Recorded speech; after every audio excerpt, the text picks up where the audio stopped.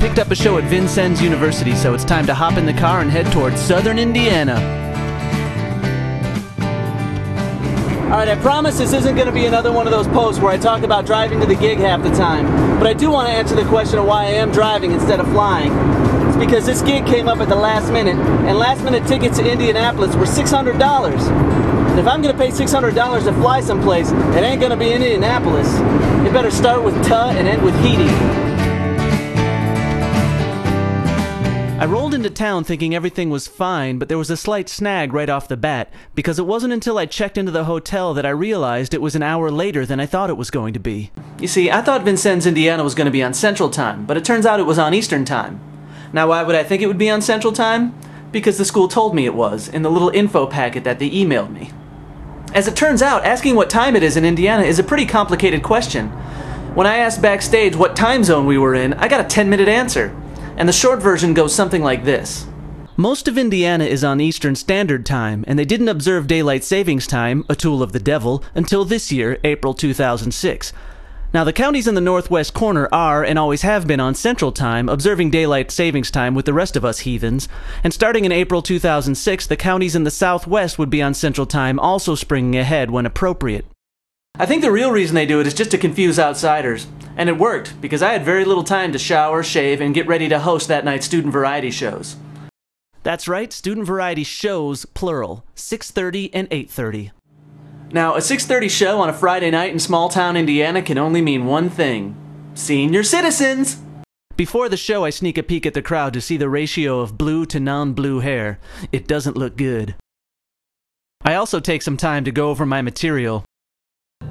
Breaking up the act is always a little bit tricky. Instead of starting once and closing once, you have to start and stop 4 times, 5 times. Meaning you have to keep trying to win the audience back, which is a little bit tricky. Especially with me, I gotta figure out when I'm gonna use a guitar, when I'm not. Many logistical issues to figure out. The other stickler about variety shows is the varied tones of the acts, because the last thing you want to do is something really silly and stupid and have it followed by something like this. We shall overcome. Because then you're a dick. On the upside, you could be a little bit more spontaneous, and maybe even air out some of your aggravations from the day. Like, what frickin' time is it here? And give yourselves a round of applause for showing up on time tonight! I can't believe anybody in this state shows up on time for anything, because I never know what time it is anywhere in this state. You did good. You made him laugh. That's no small task here in Vincennes, Indiana. Oh, yeah. The first show went pretty well, so it was time to reward myself with dinner. Since I didn't have time to eat, it's going to be another vending machine dinner.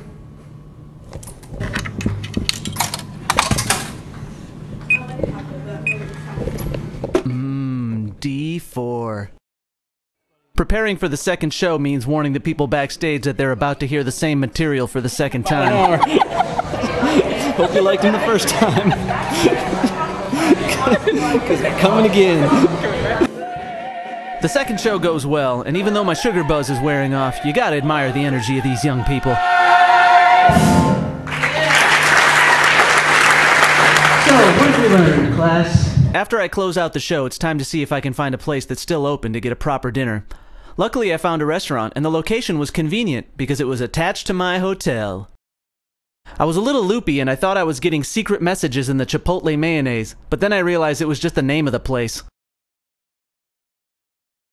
Before I hit the hay, I like to quickly check my email, but it's never too quick when you're on the ass end of the hotel where the Wi-Fi doesn't reach. I guess I can put it off till morning in the lobby. The lobby's not working either. Just work. I just wanted to find a post office to mail some CDs. I guess I'll have to go analog, which also gives me time to poke around the town. Hey, this town's actually cute. I wonder how the locals feel about living here.